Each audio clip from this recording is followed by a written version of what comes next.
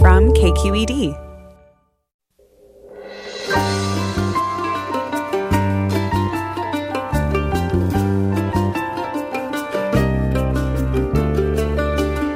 From KQED Public Radio, I'm Michael Krasny. President Trump and Governor Newsom met yesterday to talk about the root causes of California's wildfires. Newsom said climate change is the biggest factor, and Trump blamed poor forest management, totally dismissing the role of climate. While the president is wrong about climate change, it is true that forest management has a role to play. This hour, we're going to talk about prescribed burns and how landowners and public agencies can better manage our forests and open spaces so that when fires inevitably come, they don't do as much damage. How controlled burns can rein in fires and prevent them from destroying so many homes and lives? That's all next, after this news.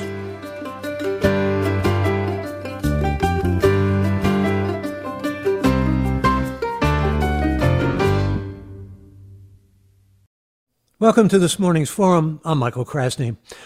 We're going to talk this hour about how to keep California's forests healthy and reduce fires, and wildfires certainly seem to be getting bigger, more frequent, and more dangerous. Experts say that won't change this season or next unless the state and federal government spend billions of dollars more on thinning forests and making California communities more resilient to fire. That would mean a big shift for foresters and firefighters who have spent the past century working to preserve timber and beating back the flames. But people who study fire say that shift in thinking is long overdue. And we're going to talk about what it would take to rework how California manages wildfires and forests. Joining us first is Danielle Venton, KQED science reporter. Welcome, Danielle. Good morning, Michael. Good morning to you. Well, yesterday, the president had a 2-hour stop at an airfield near Sacramento. He met with Governor Newsom and spoke with him respectfully about the plumbing of the world and how it's changed and how science and climate change are real, or the science that tells us about climate change is real. President wasn't buying it, I guess, was he? Yeah, that's right. It was sort of remarkable, even in the president's remarks to reporters, just as he got off the plane, he maintained that forest management is the way to deal with California's wildfires. There's no doubt that there's some truth to that. And Governor Gavin Newsom said that was an area of common ground between the state and federal leadership. But Newsom definitely used the opportunity to point out that most forested land in the state is owned by the federal government. And so if the federal government wants to improve forest management, that would be welcome, and they have the opportunity. He also pointed out that just 3% of forested land in California belongs to the state. And Newsom and other state officials, notably the Secretary for Natural Resources, Wade Crowfoot, pointed out that scientific consensus clearly shows that climate change is making the state drier, hotter, and more vulnerable to big fires. There was sort of this remarkable moment where Trump said, "It'll start getting cooler, just watch." And Wade Crowfoot said, "I wish the science agreed with you." And after that, Newsom, in an incredibly polite way, said that climate change was an observable fact in California, and he asked that the president respect the difference of opinion on this fundamental issue, to which Trump very calmly responded, "Absolutely." I do want to go back to one moment, which was the president's response to our reporter, Katie Orr, on the politics team, asking what role the president thought climate change was playing in these massive fires. And he said that he thought it was forest management, but he went on to say that forest management is a problem we can do something about, but he seemed to imply that taming climate change would be too hard because you have to get a lot of countries to change their ways. He talked about India and Russia. And I want to point out that India and Russia are part of the Paris Climate Agreement, which is the current best framework for achieving global emissions reductions. And the president has taken steps to pull the U.S. out of that agreement. Well, he also talked about nations like Austria and Finland, where forest management seems to be working better than it is presumably in California. But when you mentioned Wade Crowfoot, Secretary of California's Natural Resources Agency, talking about the danger and ignoring the science, President Trump said, "I don't think science knows," actually. I think that's a direct quote, isn't it?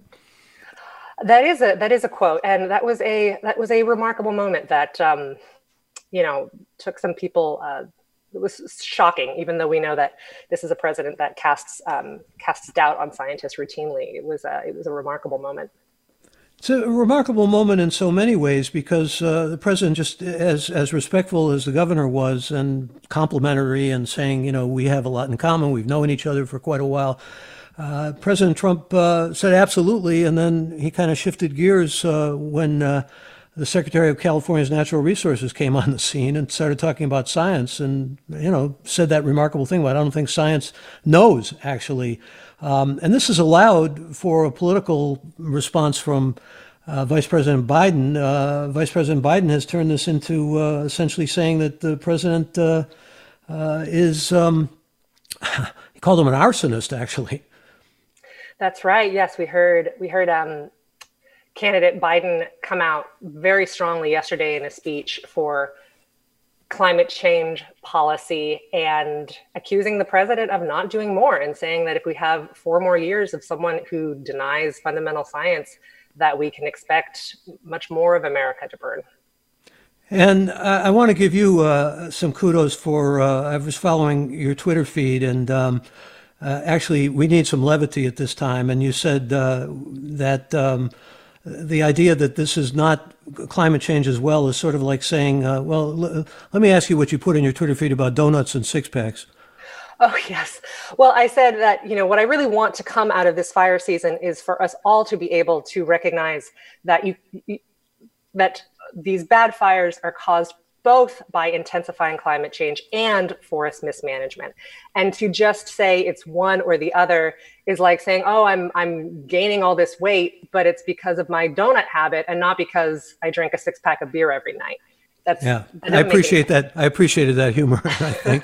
Thanks for being with us, Danielle. I appreciate your being with us this morning. Absolutely.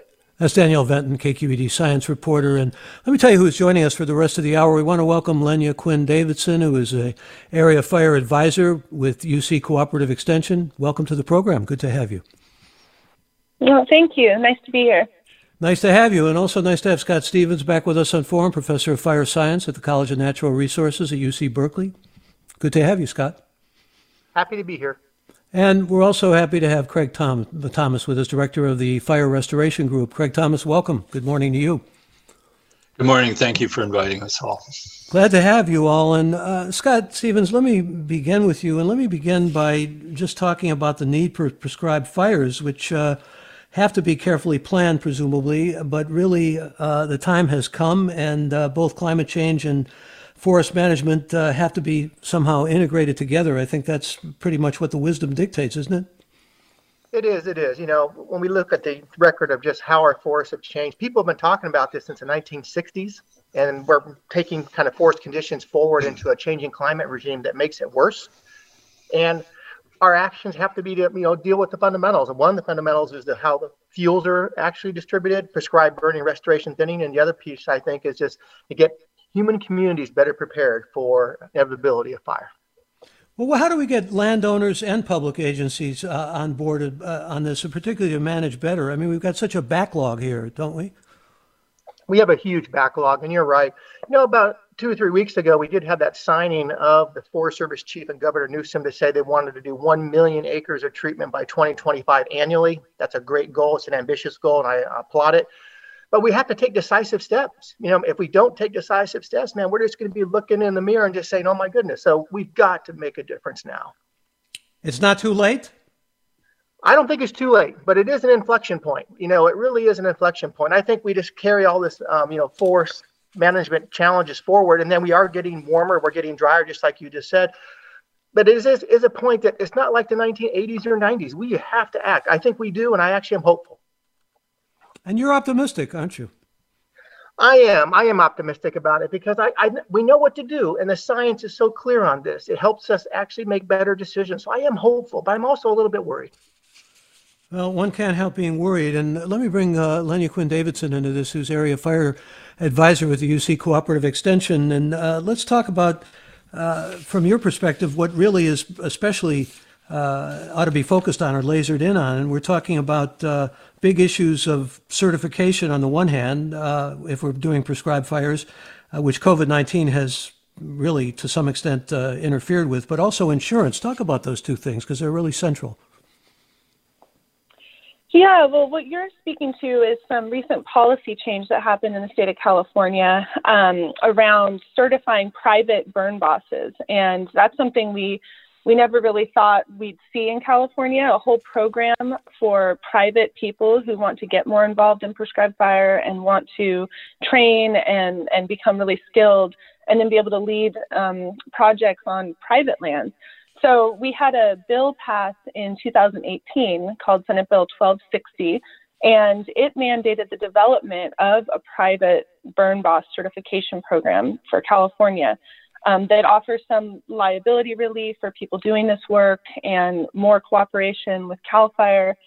But COVID's definitely, threatening to derail it a little bit because that program's supposed to roll out next year, but it requires a lot of in-person classroom time and training that I don't know that we'll be able to offer if we still have restrictions around COVID.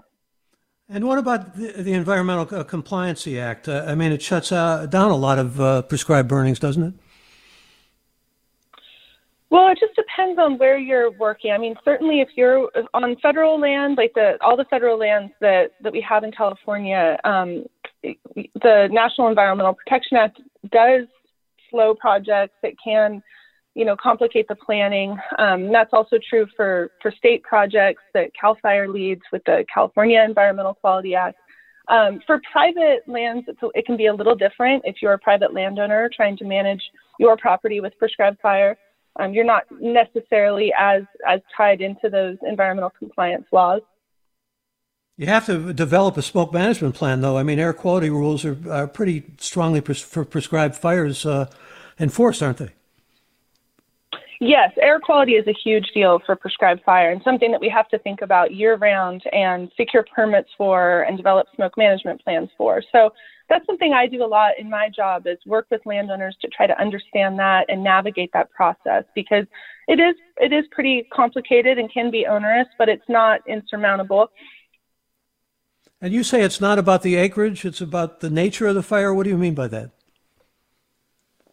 Yeah, well, I've been getting a lot of media calls where people are asking, what's the target acreage we need to get to with prescribed fire in California to solve the problem? And I think it's really important for us to know that there's not a certain acreage that we need to aspire to as much as a vision and a strategic layout of projects and really thinking about targeted work. Well, if you've just joined us, we're talking about prescribed fires and what to do about the terrible situation we have here with mega fires in California, and particularly with prescribed burnings. It goes back actually to Native Americans and indigenous people who did it right, and we can learn a lot from them, and we may get into that in this hour. But in the meantime, if you want to join us, and we'll talk in a moment with Craig Thomas, please feel free to give us a call now at our toll-free number. It's 866-733-6786. That number again for your calls, 866-733-6786, or get in touch on Twitter and Facebook. We're at KQED Forum, or email us forum@kqed.org. I'm Michael Krasny.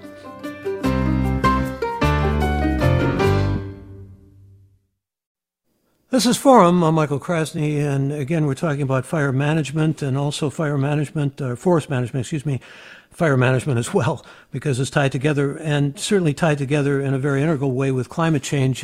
Scott Stevens with us, and Lenya Quinn Davidson, and Craig Thomas, who is director of the Fire Restoration Group. And Craig, your group is all about essentially integrating fire policy with fire ecology and actually promoting science-based management of fire and forests in California. Again, not too late for us? Thank you, Michael. No, it's never too late, because every decision we make around forest management and the restoration of fire matters, no matter what conditions we're facing. And so one of the key questions is, when I hear the mismanagement word used, I kind of back off of that, because our culture, all of us, have been misunderstanding the landscape we live in California for over 150 years.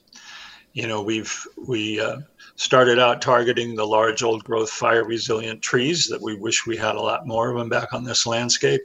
We tried to exclude fire and suppress fire well over 100 years ago. And that has continued on over the decades in spite of all the good work by my partners on this panel and their colleagues. I mean, Scott Stevens, Malcolm North, a significant number of fire scientists have been pointing the way out of this for a long time. And it includes, that the stand conditions we have today that are strongly fire excluded because fire has been suppressed across millions of acres of California for decades and decades. But it also matters when we have a fire, what we do next.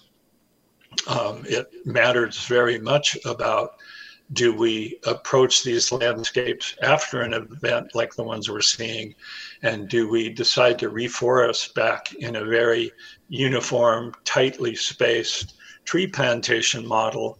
Or do we listen to the research that suggests that we need to manage for resilience and heterogeneity, because fire is already telling us and has been telling us for a long time that uniformity of stand structure, trees closely together where their crowns are connected and fire can just roar from one tree to another, is not a successful strategy.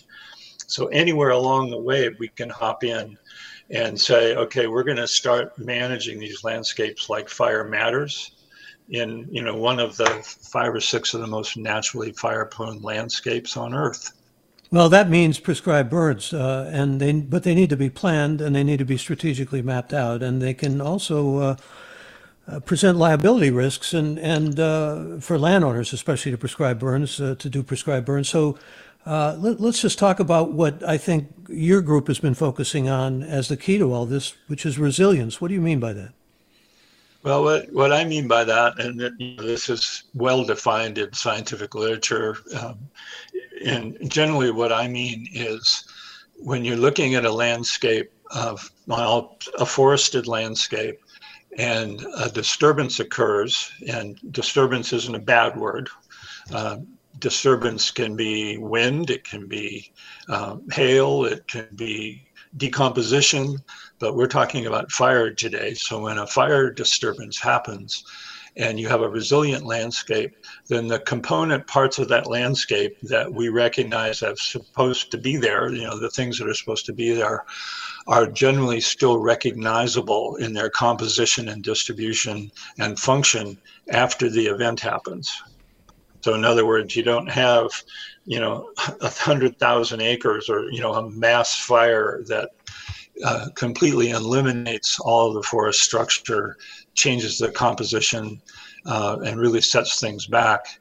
You have fire that works to benefit and foster resilience in those systems where it happens. So it's not about big, uncharacteristic change. It's about a system that is recognizable after the disturbance happens.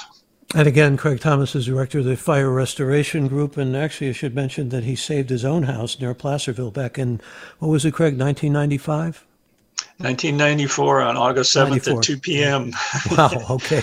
You got it located very specific there. Let me start bringing some callers on here, and let's start with you, Bob. Join us. You're on the air. Good morning. Yes. Hello? Hi, Bob. Yes, go ahead, please. Yes, thank you for taking my call. Sure.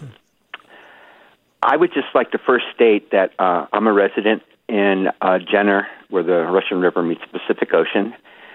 And the whole time that we had fires, which came very close to Jenner, we had redwoods that were being transported down the highway that were being cut. And my neighbors and I couldn't believe it. Here we had a major fire, and yet we had healthy trees being forested. And with that, I remember when President George W. Bush was, when he was in office, there was the Healthy Forest Initiative, where they prompted foresters to go and cut trees under the premise that it was to make forest more healthier.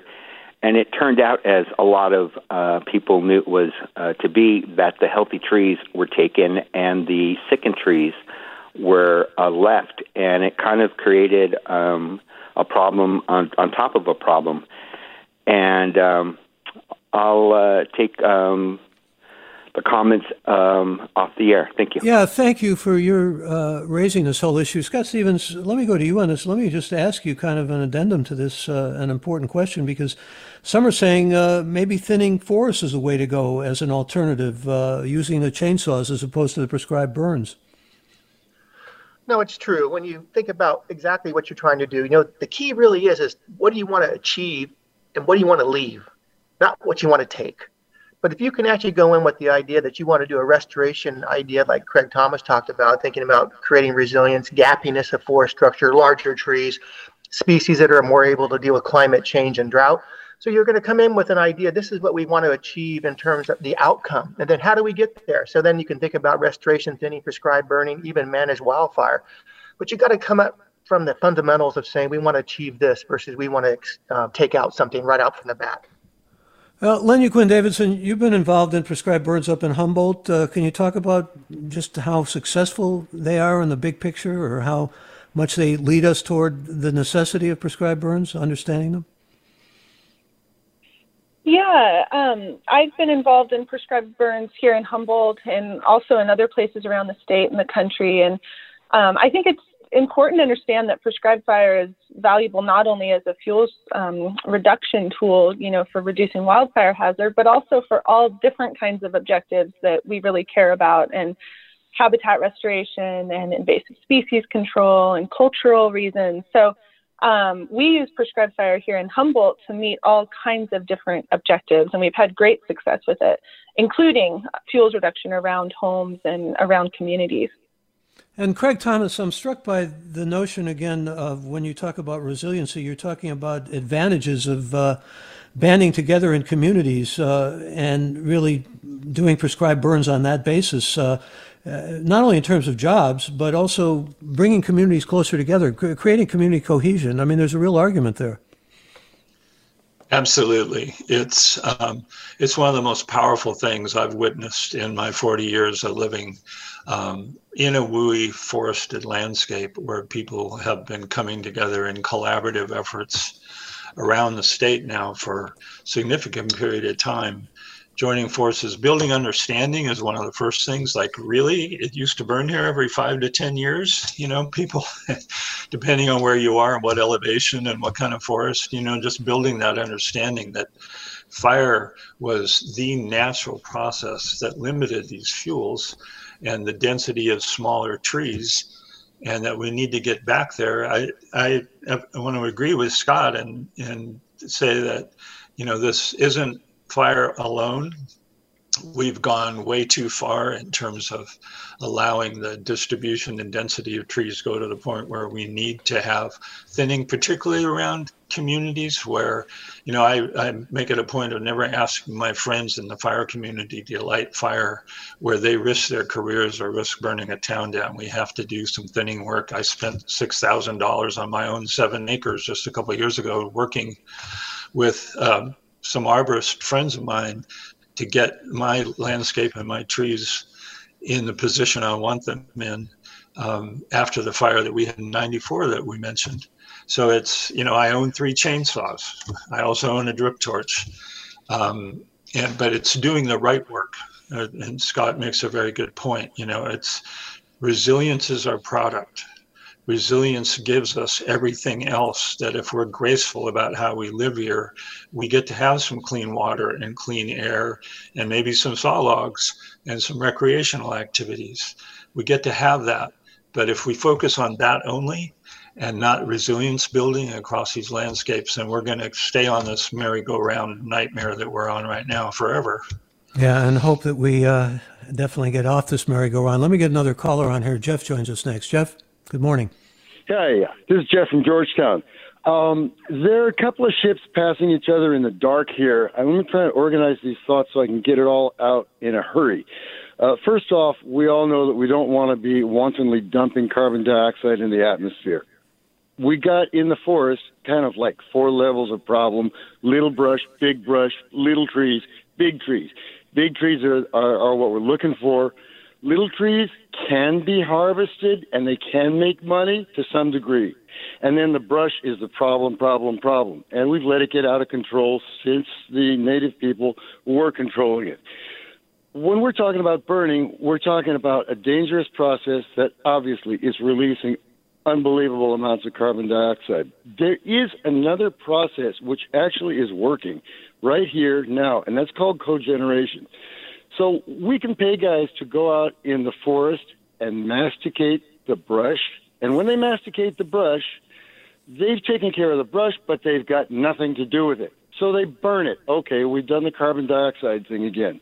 But there are also plants scattered throughout the state that take that brush chipped and generate electricity for it. So at least then you're burning it in a generation plant and you're producing electricity with it. Now here's the problem. It's a little bit of a negative cost. My personal experience with that is I tried to do a thinning logging here on our place, and I actually had to pay to get chip vans out to the cogeneration plant. But hold it. Go back and look. We're paying enormous amounts of money to subsidize people's solar panels, to subsidize the batteries on the wall. Probably the federal government is indirectly subsidizing the price of oil through free oil leases and all that stuff, or whatever. That's not my business. If we were to subsidize some of the cost of electricity coming out of these cogeneration plants, the loggers, who need more to do anyway, can go in there, they can masticate the brush, they can put it in chip vans, they can run it down to the cogen plants, we get electricity back, we get the brush removed, the loggers make money, and the state doesn't get involved doing something that it's really not going to be good at and not qualified to do. If the state ever gets involved in mastication programs, there's going to be... All right, Jeff, you're getting into a whole other realm here. I want to get a response to what you've just outlined here, though. It's a kind of paradigm almost. Scott Stevens, you want to react? Yes, I believe that, taking biofuel materials out of some areas of the forest is actually a very good idea.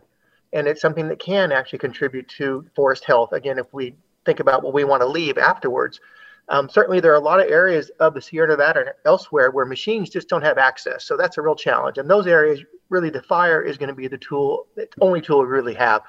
But the caller's correct. We could do better. The ideas of subsidy is really an interesting one. Senator Feinstein actually has a bill released about 4 weeks ago in the U.S. Senate. And actually in that bill is quite a subsidy package for bioenergy plants located in California. So I would agree. I think it's part of the tools in the toolbox. It's not going to be able to, get the majority of acres, but it certainly can have an impact. Scott, I want to get to a little bit of history here with you, because you were quoted in an article in Forbes. It was all about Michael Schellenberger, and essentially what you're saying is that there were millions of acres that were burned annually before the Europeans arrived, and the Native American elders say they burned oak woodlands every, 2 to 3 years, really. So we've had suppressed fires for over 100 years, and it hasn't worked. It goes back to the big fires that were occurring in 1910 that were huge, and that we're talking about actually a fire that went across states like Idaho and Montana, thought to be from coal-powered trains, I think, that were spewing out cinder into the forests. And the idea was, we got to make the forests, got to protect the forests, got to get rid of the fires and suppress them in any way. We had people like William James and Teddy Roosevelt on board on that, and it's been with us for about a century. No, you're absolutely right. The history of just how we got to this point comes from those points, some pivot points early in our 1900s, where people thought about, how do we manage fire?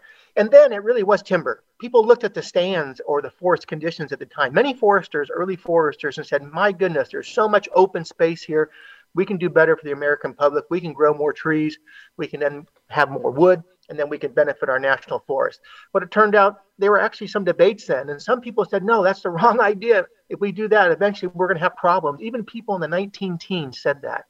And the Native Americans, you're absolutely right. The tribes of this state managed their land. They did it many different ways, but fire was the biggest tool.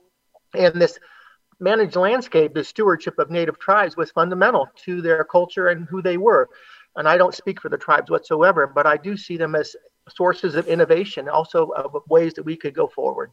And they were displaced too in the early 1900s, which had a lot to do with some of the problems we have as well. But that's a whole other story. I want to get to some comments that are coming in. A couple of comments on Native American burn practices. Kyle writes, I believe that climate change may be the primary factor in our forest fires in the near future, but I do think people are underestimating the effect Native Americans had on shaping our forests with intentional burning. The forests have only been managed the way they are now for 100 or 200 years, so I see the fires as a clear consequence of this relatively recent change. And Pam writes, in our current state of affairs, I'm not in favor of controlled burns. I would like to hear from indigenous people who I would trust with this task. And I think it's pretty clear that they were burning grasses and shrubs and young trees, and these ground fires were pretty much keeping control of things for quite some time. I want to read some more comments here and get some responses from our panel. Here's a listener. Let me go to you on this, if I may, Lenya Quinn Davidson. George, who says, we don't understand the biological ecology of California. The chaparral, the redwoods, the extinct fire-resistant specials, the imported unsuitable species. The Native Americans understood the California fire ecology. We don't understand it, or worse, we refuse to understand. Yeah, that's a powerful comment, and I think it's true. I think that one of the big problems that we have, and that our current situation is a product of, is our complete disconnect with the landscape and with fire as a process and as a fundamental shaping force of this place that we love and that we call home. So I think indigenous fire practices are incredibly important for us to understand and to really try to grasp that connection and how people can be a part of the landscape and have a really positive role. And that's what excites me in the work that I do, is trying to rebuild that culture of fire in California and trying to connect people better, because we have so much to learn, but we have to pay attention and be willing to listen.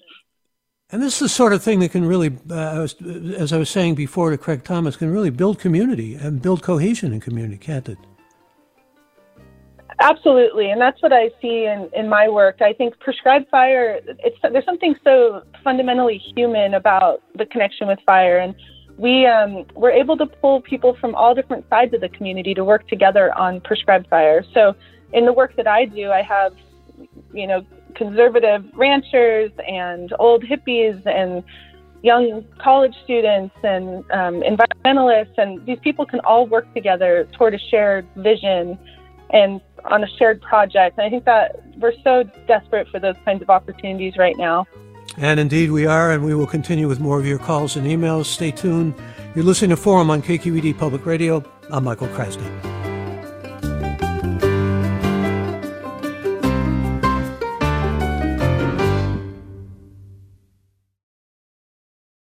This is Forum. I'm Michael Krasny. Just to give you, our listeners, some sense of the kind of scope and scale of what we're talking about here, there was a native sustainability project that said California would need to burn 20 million acres. That would be the size of Maine to restabilize. This is vast, and this is challenging, to put it mildly, and that's really what we're dealing with here. Let me read a couple of comments. Sandy writes, the National Forest Service owns property near my home in the Sierras. I offered to pay to have some of the trees that have crowns interlocking removed. They said no. What's wrong with these people? And Joe says, if the federal government owns 58% of the forest land in California and the state owns only 3%, why is Trump blaming California for forest mismanagement? What role has the federal government played in mismanagement over the years, and what role should they be playing now to create solutions? Can I go to you on that, Craig Thomas? Get your thoughts? Certainly. I get a little exercise when I hear things that sound like the blame game, because I've had my battles with our federal agency and our landowner partners here for 30 years of my life. I also count a lot of those folks as friends, and who are very smart and decent and well-meaning people, and they know exactly what needs to be done, just like your guests here on the call-in. So we need to be careful about, are we building unity like Lenya's talking about, or are we building dissension? And I'm raising my hand for unity. So there's a lot of reasons. We really didn't understand, and we're very much commodity driven in the days of the Forest Service, literally up until the early 1990s. And during the Clinton administration, we started hearing conversations in volumes of written literature about ecosystem management. Under the Obama administration, we got a new forest planning rule that governs the national forests across the whole nation, and it highlighted a term called ecological integrity. So those things are serious positive changes. Yes, back in the not so good old days, our plundering pioneer brethren were targeting large old growth trees because all they were thinking about was the volume of wood they could get. Today, we think about that very differently, and we're aiming at the smaller diameter understory trees. It's not the only thing, but the key target is to break the continuity of fire from the surface to the ladders up, and so as it climbs up in the ladders, its way up into the crowns of trees. So there's, the Forest Service is pretty focused on that, to their credit. I just want to encourage folks to be careful. Yes, there's been mistakes. We've misunderstood the landscape we live in for a very, very long time. It is turning around. The Forest Service actually needs sustained increases in funding, and we need, the type of folks that do the restoration work that Scott and Lainey are talking about at all levels of government, trained, liability protected, doing meaningful work, and then maintaining that work. And so, I can point to pieces of ground all over where I live. The National Forest just crossed my one-lane road. And yet, this requires the initiative of our government to understand the need to manage this treasure of public lands we have, and that we can't do it on thin air. And right now, to me, it feels like there's a big effort to underfund the agency and then point at them that they can't do the work they need to do. And that I rail against that. That I'm very suspicious of that when I know the good people who work there and want to do the right thing. I understand your concerns, and Craig Thomas again is director of the Fire Restoration Group. Let me bring another caller aboard with us, and we go next to, is it Anicia? Do I have your name right? Yes, it is. Yeah, hi. Yes, it is. Yes, thank you. I just want to know, there's a lot of work to be done. Like you said, it's been a commodity-driven. Forestry has been commodity-driven. Our government is capitalism driven. There's a lot of work. How are we going to get the workers out there? Is it going to be prison slavery as usual? Because right now with all these fires, there's going to be, about 7 years of work? And who's going to pay for these workers? Who's going to invest in this industry? That's a very significant and I think central question, and I'd like to go to you on this, if I could, Lenya Quinn Davidson, and also bring up something that was brought to my attention in an article in ProPublica, which I would certainly recommend for those who want to learn more about this. It was by Liz Weil, whom we know from Forum for many years, and she was writing essentially about the cost of fire suppression in California. It's been very profitable and very expensive, but she raises a question about how necessary it is. CAL FIRE has gone up hundreds of millions really through the years, and there are huge amounts that are spent on planes and helicopters dropping to save trees and wilderness where maybe burning might have been better. There's a lot, in other words, of the cost for crews and infrastructure. This is and extra time for firefighters. This is something that could be scaled back when more money could be, or more revenue could be put into what we're talking about here. Can I get your thoughts on that, Lenya? Yeah, absolutely. It's a great question about workforce and, what is that workforce going to look like? How will it be funded? I think this is an area that we need some radical shifts in the way that we think about fire and fuels management and, the time of year, and the fact that we can't put all of our eggs in one basket and just be putting all the investment into one agency or one type of workforce. I think we really need to focus on, directing a lot more money toward this issue, but also directing that money toward the communities and the places that are living it. So we need to build community resilience and community capacity, and not just agency capacity around fire and prescribed fire. So when you say build community capacity, you mean, get more labor from the community itself, get more the sources of labor from the community. Yeah, exactly. And make investments in local community groups who are working on these issues and who really know the landscapes and who have values that they want to protect and have vision around it. So, I don't think we're going to, if we just throw money at technology and more helicopters and more fire engines, that's not going to get us where we need to go. I think we really need to have a more holistic approach. And it can't just be about fuels management and just about prescribed fire. It really needs to be about all different aspects of community resilience and planning and, post-fire recovery, and all of these pieces need to be part of it. Melania Quinn Davidson, again, is Area Fire Advisor with the UC Cooperative Extension. And our next caller is David from Napa. David, welcome. You're on the air. Thank you. 2 questions. How would one coordinate a prescribed burning strategy in a landscape that's got very fragmented ownership, a forested landscape? Second question is, chaparral, at least coastal chaparral, needs a long burn interval, and if too frequent burning leads to invasives and it sends things off in a wrong direction. So how would one coexist with a chaparral ecosystem that has a lot of fuel and needs a long burn interval? Could I go to you on these two, Craig Thomas? Certainly. In terms of chaparral, what I understand from reading the literature is it has, in a lot of places, it has a very different fire regime.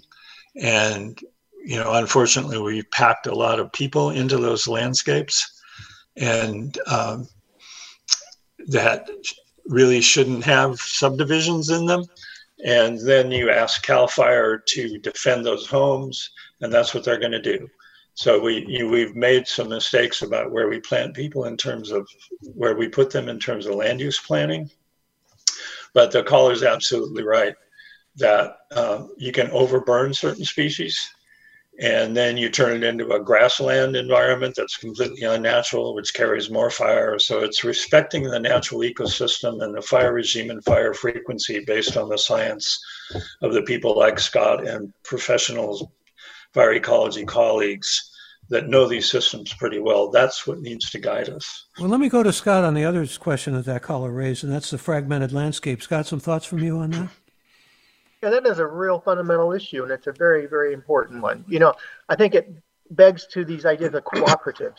Lenya's worked on this in Humboldt County, where you have multiple land agencies coming together to create a plan together, and get away from just like fragmentation, and everybody has, lands that are basically separated. So it is absolutely going to take a cooperative effort between private, federal, state, local. It'll just be a cooperative. And that's why I think this idea that was been brought up about this synergies of community, synergies of small communities, synergies of groups working together, that's the only way you'd ever be able to work on a fire issue in a fragmented landscape. And Scott, I remember talking with you about bark beetles, and I'm wondering what your response is to a listener named Bruce who writes, a few years ago, a significant percentage of California's forests were decimated by both drought and beetle infestation.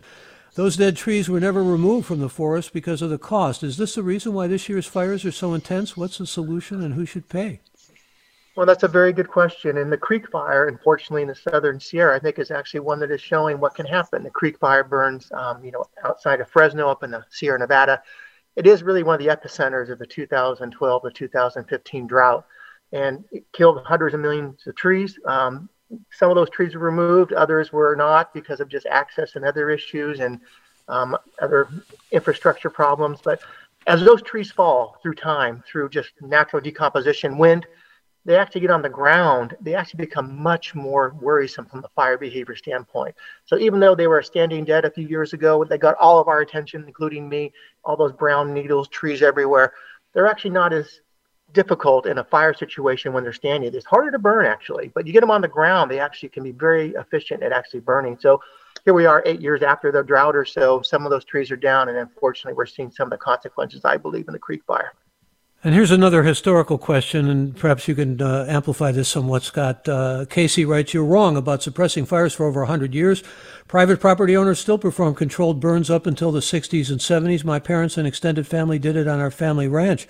But we're talking about actually government's role in this more than those who were doing prescribed burnings. And the 60s and 70s really kind of changed everything, didn't they?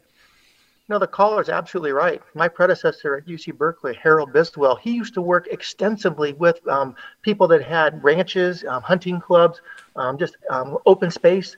And you're absolutely right. The burning of the 50s and 60s and 70s and the 40s was in this state was all dominated by private individuals working on their land. It's amazing. Then I think fragmentation, more urbanization, the WUI starts to creep up. It got very, very difficult after that. But that's a history is absolutely correct. We had a system that was working on the private side at the same time the federal side was basically not moving at all. That's really what we've been talking about is the federal side because of President Trump coming to California, and the agencies weren't necessarily thinking the best way to care for the land and how best to make it sustainable. Let me also go to a caller named Kathy next, and Kathy joins us. Welcome. Hi, this is Kathy in Palo Alto. Hi, Kathy. I wanted to add, a little bit more, maybe more issues to the conversation.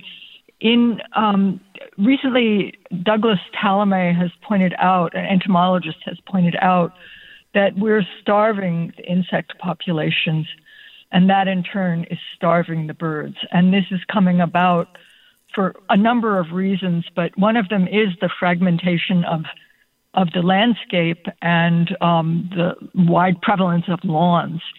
And he is suggesting that we citizens, particularly people who have wide open land, repopulate it with native species to feed the insects and allow a continuous landscape for them, a continuous corridor across the United States so that they can thrive and we in turn can thrive. This is vital for us.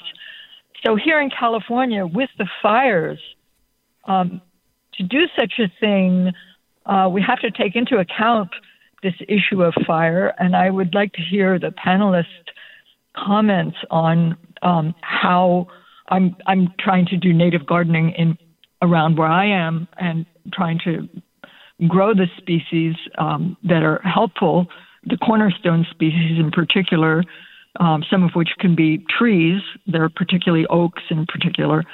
So anyway, I'd like to hear the panelists' comments on how we in California, if they have any thoughts on how we can do this or whether this even makes sense for us given the yeah, Kathy, thank you for that question. Appreciate that.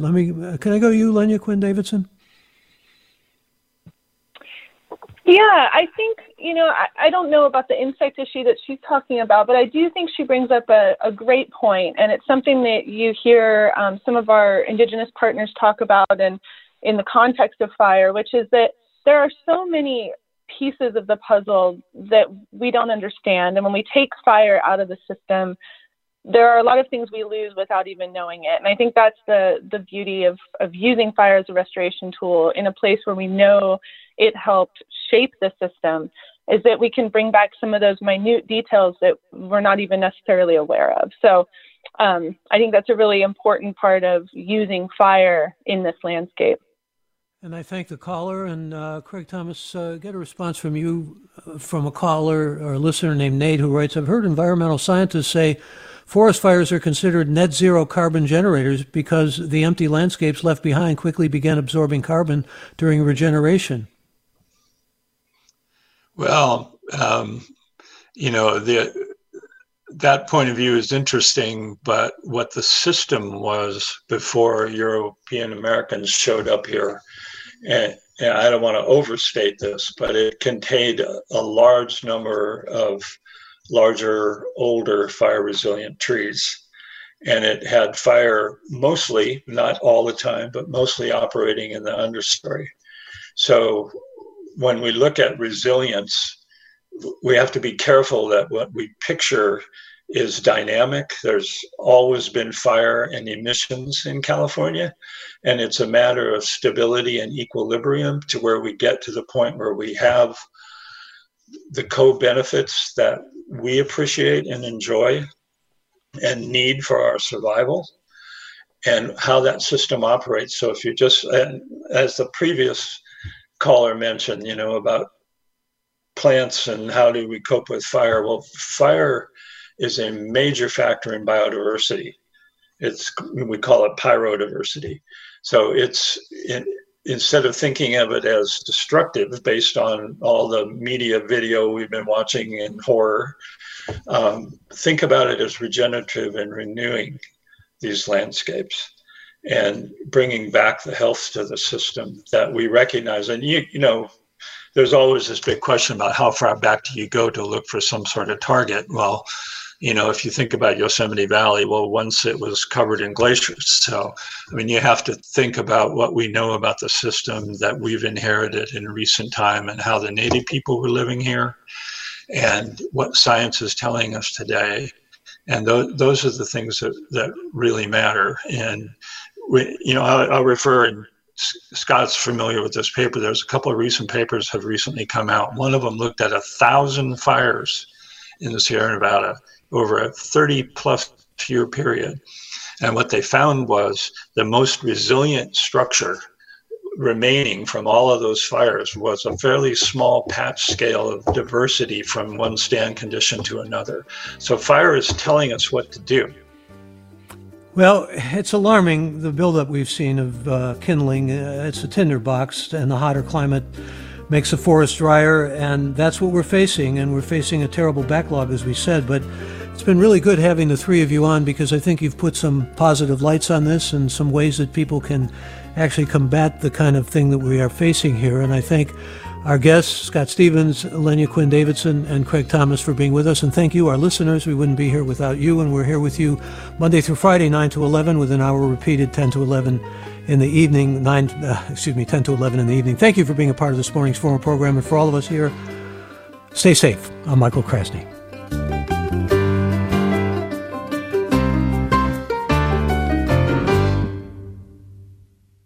Funds for the production of Forum are provided by the members of KQED Public Radio and the Germanicos Foundation and the Generosity Foundation.